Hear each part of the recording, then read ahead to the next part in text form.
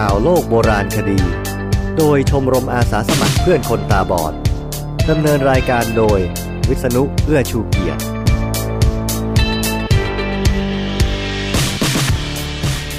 สวัสดีครับข่าวโลกโบราณคดีครั้งนี้เป็นครั้งที่101แล้วนะครับเราเข้าสู่หลักร้อยกันแล้วจริงๆครับเที่ยวนี้ข่าวไม่เยอะนะครับเพราะผมเอาสารคดีที่น่าสนใจมาเล่าด้วยเป็นบทความยาวสักหน่อยเลยมีเพียง3เรื่องดังนี้ครับ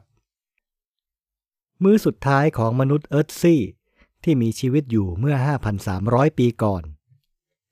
รูปสลักลึกลับทำจากไม้ดำอายุเกิน800ปีก่อนจักรวรรดิอินคานาคความผูกพันในหลากมิติของชนลุ่มน้ำโขงเชิญฟังกันเลยครับมื้อสุดท้ายของมนุษย์เอิร์ธซี่ที่มีชีวิตอยู่เมื่อ 5,300 ปีก่อน NG ไทยโดยมายาไวฮาส18 กรกฎาคม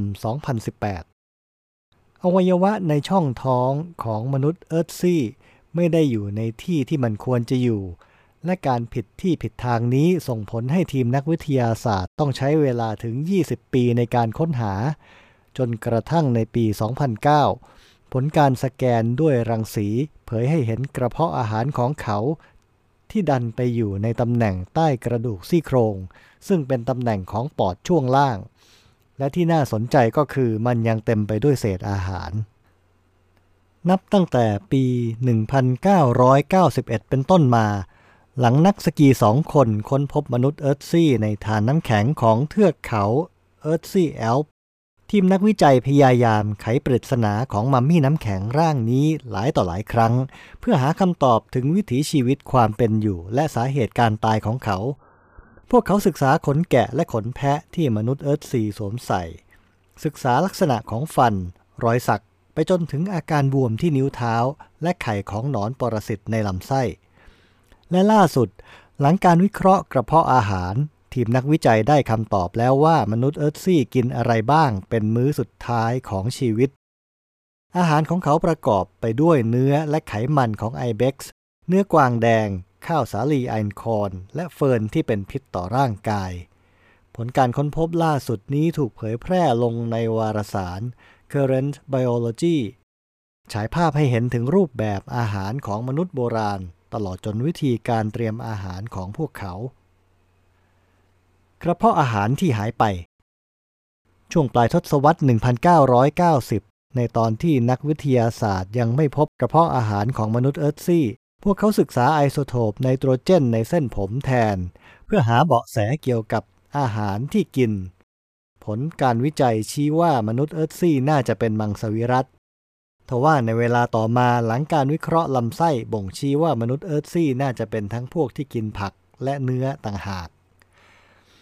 ทีมนักวิจัยตามหากระเพาะอาหารด้วยการหาร่องรอยของนิ่วในถุงน้ำดีซึ่งมักปรากฏในช่องท้องใกล้กับตับหลังการตรวจสอบด้วยการสแกนรังสีในที่สุดพวกเขาก็พบตำแหน่งของกระเพาะอาหารทว่าการจะดูว่าภายในมีอะไรนั้นนักวิจัยต้องละลายร่างที่แช่แข็งของมนุษย์เอิร์ธซี่เสียก่อนซึ่งปกติแล้วถูกเก็บไว้ที่อุณหภูมิ -6 องศาเซลเซียสเพื่อป้องกันการย่อยสลายจากจุลินทรีย์หลังจากนั้นพวกเขาจึงใช้เครื่องมือดึงเอาชิ้นส่วนสีน้ำตาลปนเหลืองจำนวน11ชิ้นออกจากกระเพาะอาหารทีมงานนำชิ้นส่วนเหล่านั้นมาส่องดูด้วยกล้องขยายจากการส่องด้วยกล้องจุลทรรศน์เห็นได้ชัดเลยว่าเขาเป็นมนุษย์ประเภทที่กินทั้งพืชและสัตว์แฟรงค์ ไมค์เนอร์ผู้นำการวิจัยกล่าวโดยตัวเขาเป็นนักจุลชีววิทยาจากสถาบันมัมมี่และมนุษย์น้ำแข็งในนครโบซาโนในอิตาลีซึ่งเส้นใยของพืชและเศษเล็กเศษน้อยของเนื้อยังคงมองเห็นได้ชัดในตัวอย่างจากกระเพาะอาหารต่อมาทีมวิจัยได้ตรวจสอบ DNA ของตัวอย่างเหล่านั้นรวมไปถึงลักษณะของโปรตีนน้ำและอื่นๆเพื่อหาคำตอบว่ามันเคยเป็นอะไรมาก่อนมื้อสุดท้ายของมนุษย์เอิร์ธซี่ผลการวิเคราะห์โปรตีนและไขมันบ่งชี้ว่ามนุษย์เอิร์ธซี่รับประทานเนื้อและไขมันของไอเบ็กซ์แพะป่าที่ปัจจุบันยังคงพบได้ตามเทือกเขาเอิร์ธซี่แอลป์ ไขมันปริมาณมากในกระเพาะช่วยให้พลังงานแก่การใช้ชีวิตในภูมิภาคนี้แม้ว่าไมค์เนอร์จะพูดติดตลกว่าจริงๆแล้วรสชาติของไขมันไอเบ็กซ์นั้นมันไม่น่าลิ้มลองเอาเสียเลยผลการวิเคราะห์ DNA บ่งชี้ว่ามีเนื้อของกวางแดงปะปนอยู่ในอาหารมื้อสุดท้ายด้วยแต่ทีมวิจัยไม่ทราบว่ามันคือเนื้อจากชิ้นส่วนไหนบางทีมันอาจจะเป็นหนึ่งในอวัยวะภายในเช่นม้ามตับหรือสมองเนื่องจากการย่อยสลายส่งผลให้ยากที่จะระบุได้ชัดเจนสิ่งที่น่าสนใจก็คือเนื้อสัตว์เหล่านี้มีการเตรียมเป็นอาหารมาแล้ว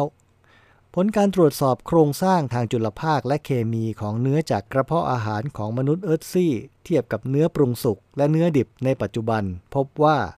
อาหารของมนุษย์เอิร์ธซี่มื้อสุดท้ายนี้ผ่านความร้อนมาแล้วไม่ต่ำกว่า60องศาเซลเซียสเป็นไปได้ว่าเนื้อเหล่านี้ถูกทำให้แห้งขึ้นเพื่อยืดอายุการเก็บรักษาและไมค์เนอร์ยังเสริมอีกว่าร่องรอยของคาร์บอนที่พบบ่งชี้ว่าพวกเขาอาจใช้วิธีการรมควันเพื่อรักษาเนื้อสัตว์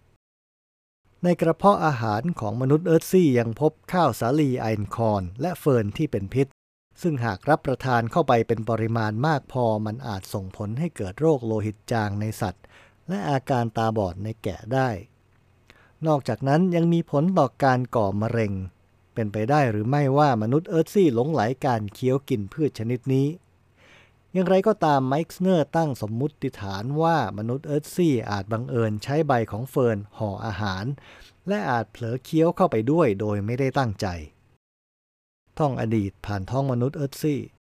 ผลการค้นพบนี้แสดงให้เห็นว่ามื้ออาหารของมนุษย์เอิร์ธซี่ถูกเตรียมการมาอย่างดีมันประกอบด้วยโปรตีนไฟเบอร์และไขมันพวกเขารู้จักการประดิษฐ์เสื้อผ้าเพื่อต่อสู้กับสภาพอากาศรู้จักการสร้างเครื่องมือล่าสัตว์และตอนนี้ยังรู้จักการปรุงอาหารอีกด้วยไมค์เนอร์กล่าวเห็นได้ชัดว่าเป็นการเตรียมตัวมาอย่างดีและแม้จะเป็นเพียงตัวอย่างเดียวแต่ผลการค้นพบยังให้รายละเอียดในชั่วโมงสุดท้ายก่อนตายของมนุษย์เอิร์ธซี่อีกด้วยแคทเธอรีน ไรอัน อามาโต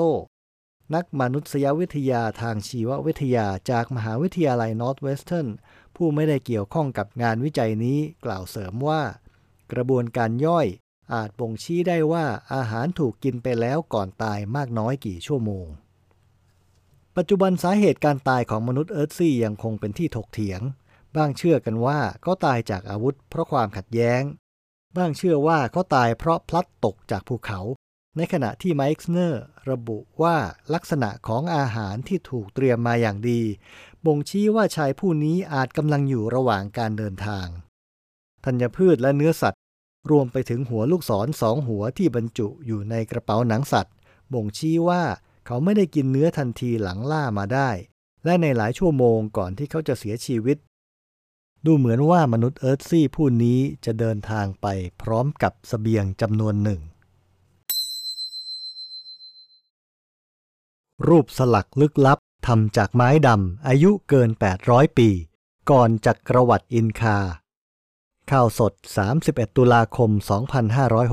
2561วันที่31ตุลาคมเว็บไซต์ Daily Mail รายงานการค้นพบโบราณวัตถุล้ำค่าทางประวัติศาสตร์ที่ประเทศเปรูดินแดนอารยธรรมของละตินอเมริกาเป็นรูปสลักไม้สีดำลึกลับอายุย้อนไปมากกว่า800ปีค้นพบใหม่อีก20ตัวแต่พังไปอันหนึ่งเหลือ19ตัวที่ป้อมปราการของชาวเปรูโบราณและก่อนจักรวรรดิอินคากระทรวงวัฒนธรรมเปรูแจ้งว่านักโบราณคดีในโครงการของยูเนสโกพบรูปสลักในเวิ้งผาตามแนวกำแพงรูปปั้นสูงกว่า2ฟุตหรือราว 0.6 เมตรที่เมืองชันพื้นที่มรดกโลกสำหรับศึกษาทางโบราณคดีประเทศเปรู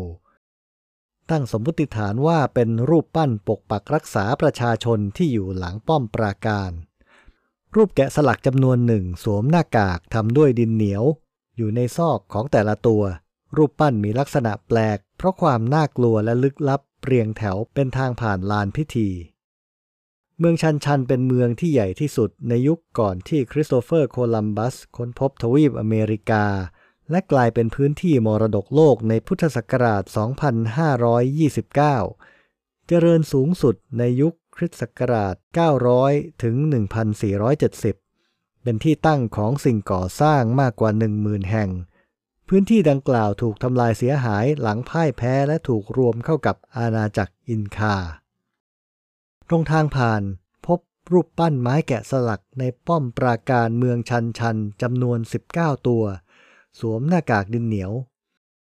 แพทริเซีย บาลบัวนารัฐมนตรีว่าการกระทรวงวัฒนธรรมเปรูกล่าวทีมนักโบราณคดีกล่าวว่าตามระเบียงทางผ่านยาว 33 เมตรเรียงเป็นแถวโดยรูปปั้นเป็นตัวแทนของเฟสหนึ่งในประวัติศาสตร์ของภูมิภาคอย่างเห็นได้ชัดนายเฮนรี่ กายาโซ รูเลียนักโบราณคดีกล่าวว่าเราตั้งสมมติฐานว่าเป็นผู้คุ้มครองปกปักรักษาและเราอาจจะกำลังพูดถึงประติมากรรมที่เก่าแก่ที่สุดเท่าที่รู้จักในพื้นที่ทางโบราณสถานแห่งนี้นาคความผูกพันในหลากมิติของชนลุ่มน้ำโขงจาก NG ไทย 19 ตุลาคม 2018 กาลครั้งหนึ่งนานมาแล้วมีหญิงสาวนามนางซ่าอาศัยอยู่ริมแม่น้ำแถบภูเขาเหล่าซันวันหนึ่งนางไปหาปลาที่แม่น้ำโขงมีขอนไม้ใหญ่ลอยมาถูกตัวนางทำให้บังเกิดความรู้สึกประหลาดต่อมาไม่นานนางซ่าก็ตั้งครรภ์คลอดบุตรชายออกมา10 คนแต่แล้วอยู่มาวันหนึ่งขอนไม้ดังกล่าวกลับกลายเป็นนาคผุดขึ้นเหนือน้ำร้องถามนางซ่าว่าลูกค่อยอยู่ที่ไหนนางซ่าตกใจรีบพาบุตรของตนวิ่งหนีทว่าบุตรคนสุดท้องหนีไม่ทันนาคจึงเลื้อยเข้ามาเลียเด็กคนนั้นแล้วหายลงแม่น้ำโขงไปเมื่อเด็กชายทั้ง10เติบโตเป็นหนุ่มนางซ่าก็สู่ขอบุตรสาวของเพื่อนบ้านให้เป็นภรรยาส่วนบุตรคนสุดท้องนั้นแต่งตั้งให้เป็นหัวหน้าและต่อมาตระกูลนี้ก็มีบุตรหลานแพร่หลายไปเป็นชนชาติไตเป็นเรื่องของไทย12ปันนาจากปี 2498 นิยายปรัมปราว่าด้วยต้นกำเนิดของชนชาติไทยหรือไตกลุ่มชาติพันธุ์ที่กระจายตัวอาศัยอยู่ในเอเชียตะวันออกเฉียงใต้ตั้งแต่ตะวันออกของเมียนมาไปจนถึงมณฑลยูนนานของจีนและในเวียดนามนิทานเรื่องนี้เป็นเพียงหนึ่งในอีกหลายร้อยตำนานความเชื่อที่ถ่ายทอดความผูกพันระหว่างมนุษย์กับงูในอารยธรรมอียิปต์โบราณเชื่อกันว่าโลกคือไข่ยักษ์ของงูตัวหนึ่งสอดคล้องกับความเชื่อของชาวอินเดียที่ว่าโลกอยู่บนหลังเต่าและเต่าเองก็อยู่บนตัวงูอีกทีด้านชาวมายานั้นเคารพนับถืองูมากจนถึงกับสร้างวิหารบูชางูและเชื่อว่าสายรุ้งที่พาดผ่านบนท้องฟ้าเกิดจากเทพงูต่างกันกับความเชื่อของชาวตะวันตกงูกลับกลายจากเทพที่น่าเคารพไปเป็นอสรพิษมากกิเลสเมื่ออาดัมและเอวาถูกปีศาจที่แปลงกายเป็นงูยุยงให้กินแอปเปิ้ลจนถูกขับไล่ออกจากสวงสวรรค์ในขณะที่ชาวกรีกเองถือว่างูคือสัญลักษณ์ของความเจริญและการกำเนิดใหม่จากการที่มันลอกคราบตามธรรมชาตินอกจากนั้นงูยังถูกนำมาเป็นสัญลักษณ์ทางการแพทย์อีกด้วยโดยปรากฏเป็นภาพของงูเลื้อยพันไม้คทาของเอสคิลาปิอุสผู้เป็นบุตรของเทพเจ้าอพอลโลกับนางไม้โคโรนิสทว่าบางตำนานก็กล่าวว่าลักษณะของงูพันไม้เท้าน่าจะมาจากการที่แพทย์ในสมัยก่อนใช้ไม้พันดึงเอาพยาธิออกมาจากผิวหนังของผู้ป่วยมากกว่าแล้วนาคมาจากไหนแม้นาคจะไม่มีตัวตนอยู่จริงในทางชีววิทยาทว่าในบริบททางวัฒนธรรมแล้วนาคมีทั้งกายและจิตวิญญาณและยังเป็นส่วนหนึ่งของพิธีกรรมวรรณกรรมประติมากรรมจิตรกรรมตลอดจนสถาปัตยกรรมของผู้คนลุ่มแม่น้ำโขงโดยมีความหมายที่ไม่ได้อิงความเชื่อใดความเชื่อหนึ่งตายตัวหากประกอบไปด้วยความหลากหลายซึ่งสะท้อนให้เห็นวิถีชีวิตของผู้คนในภูมิภาคที่ผูกพันกับงูหรือนาคมาเป็นเวลานาน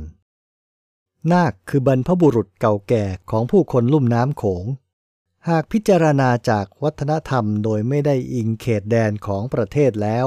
จะพบว่าวัฒนธรรมของชาวอีสานและชาวลาวนั้นได้รับอิทธิพลมาจากอาณาจักรล้านช้างในอดีต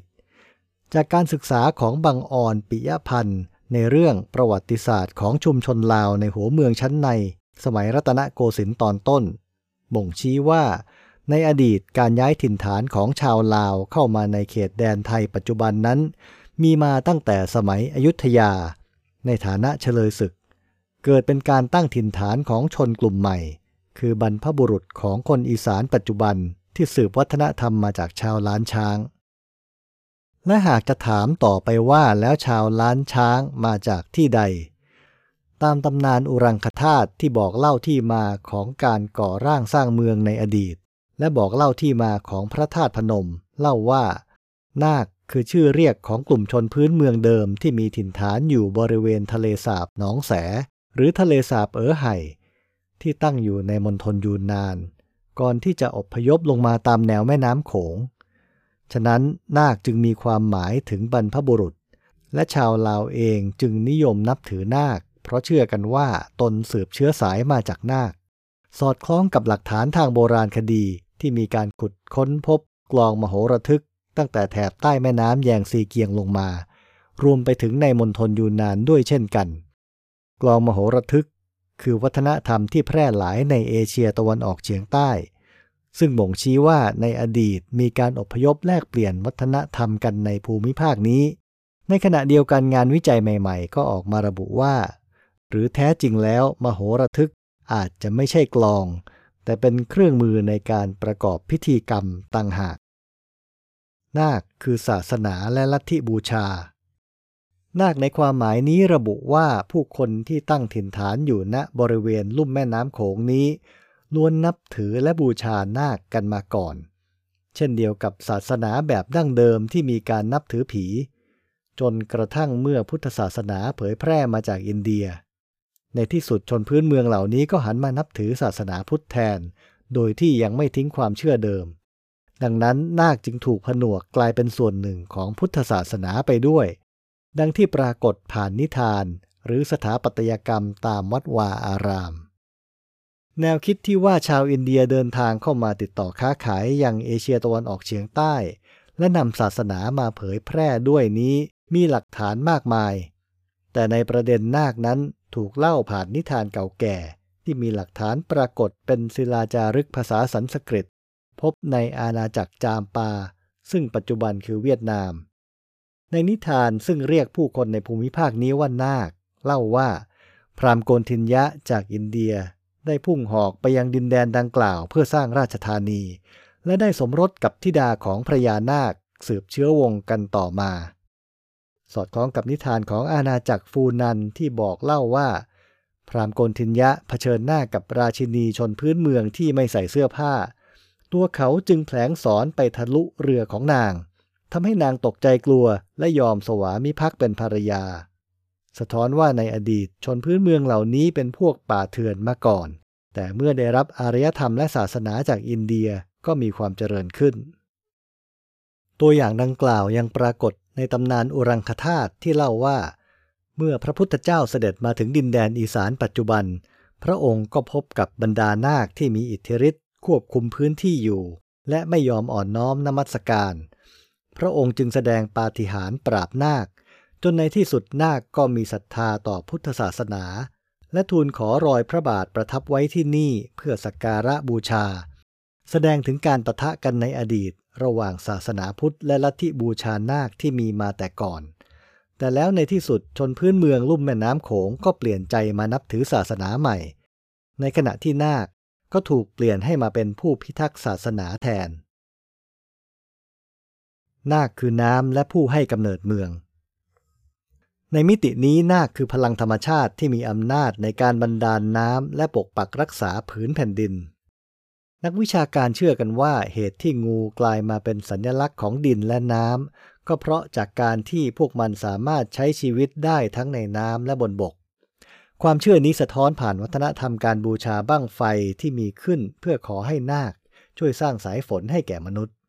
และชาวอีสานยังเชื่อว่านาคคือผู้คุ้มครองแม่น้ำโขงสายน้ำที่หล่อเลี้ยงชีวิตของพวกเขาอีกด้วย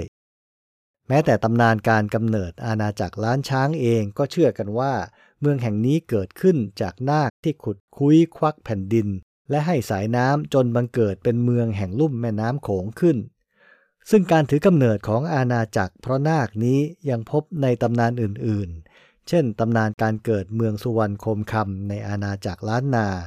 ที่เล่าขานว่าในอดีตมีพญานาค2 ตัวอาศัยอยู่ที่ทิศเหนือและทิศใต้ของหนองน้ำเมื่อมีสัตว์ใดตกลงไปยังฝั่งตนก็จะแบ่งปันอาหารให้กันเสมออยู่มาวันหนึ่งพญานาคทิศใต้เข้าใจผิดว่าตนได้ส่วนแบ่งน้อยกว่าจึงสู้รบกันทว่าพญานาคทิศใต้สู้ไม่ได้จึงหนีออกไปทางทิศตะวันตกเฉียงใต้ตั้งแต่นั้นมาสายน้ำก็ไหลไปตามทางที่พญานาคขุดควักหนีไปด้านพญานาคทิศเหนือเองรู้สึกไม่ปลอดภัยในที่อยู่เดิมจึงหนีไปทางตะวันออกเฉียงใต้บังเกิดเป็นสายน้ำใหม่ต่อมาป่าไม้สรรพสัตว์มากมายก็เข้ามาอาศัยอยู่เมื่อพิจารณาให้ดีการศึกษาตำนานหรือนิทานปรัมปราเหล่านี้จึงไม่ได้ไร้แก่นสารไปเสียทีเดียวหากใช้ภาพของการอพยพเคลื่อนถิ่นฐานหรือการต่อสู้ระหว่างวัฒนธรรมในอดีตที่ถูกนำเสนอผ่านสัญลักษณ์คือนาคและในทางกลับกันนาคแห่งลุ่มแม่น้ำโขงก็ไม่ได้แตกต่างไปจากเทพราแห่งอียิปต์หรือเทพซูสของกรีกในฐานะสัญลักษณ์ที่ร้อยรัดผู้คนไว้ด้วยกันโบรนิสลาฟ มาลินอฟสกี้นักมนุษยวิทยาชาวโปแลนด์วิเคราะห์สัญลักษณ์ในวัฒนธรรมต่างๆว่ามีขึ้นเพื่อช่วยให้มนุษย์สามารถทำงานร่วมกันในสังคมได้สัญลักษณ์จึงเป็นจุดเริ่มต้นที่ก่อให้เกิดธรรมเนียมประเพณีในขณะเดียวกันการวิเคราะห์ตำนานความเชื่อในวัฒนธรรมนั้นๆยังช่วยบอกได้ว่าสังคมกลุ่มดังกล่าวมีจุดกำเนิดอย่างไรมีกฎระเบียบหรือแนวคิดเช่นใดเนื่องจากจินตนาการเหล่านี้ได้ผนวกโลกแห่งความคิดและโลกแห่งความจริงเข้าด้วยกันไปแล้วฉะนั้นเรื่องราวของงูที่คาบเกี่ยวกับเรามาช้านานแต่ครั้งบรรพบุรุษก็จะยังคงโลดแล่นไปอีกนานในความหมายที่หลากหลายต่างกันไปในแต่ละสังคม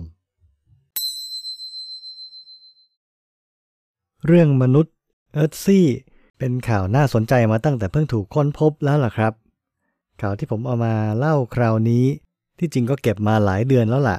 ไม่มีช่องลงสักทีก็คราวนี้คิดว่ามีเวลาพอถึงได้เอามาเล่าให้ฟังนี่แหละครับข่าวรูปสลักหน้ากากผีที่เปรูนั้นเสียดายอยู่หน่อยนะครับว่าคนแปลข่าวเขาข้ามอะไรไปมากแน่ๆเลยเพราะว่าข่าวเดิมที่ผมอ่านมาเนี่ยรู้สึกมันมีข้อมูลมากกว่านี้แต่บังเอิญช่วงนี้เนี่ยผมไม่มีเวลาแปลข่าวเชื่อได้เลยว่าอีกสักไม่นานคงจะมีข้อมูลเพิ่มเติมไว้ค่อยเอามาเล่าใหม่ส่วนเรื่องนาคอันนี้เป็นความสนใจติดค้างของผมมาตั้งแต่ไปคำชะโนดมา2 หนไม่นานมานี้เองครับแล้วก็ยังเพิ่งได้ไปดูหนังนาคี2มาพอเห็นบทความนี้เข้าก็คิดว่าเอามาแบ่งปันให้ฟังดีกว่าถือเป็นการมองตำนานให้รอบด้านก็แล้วกันนะครับ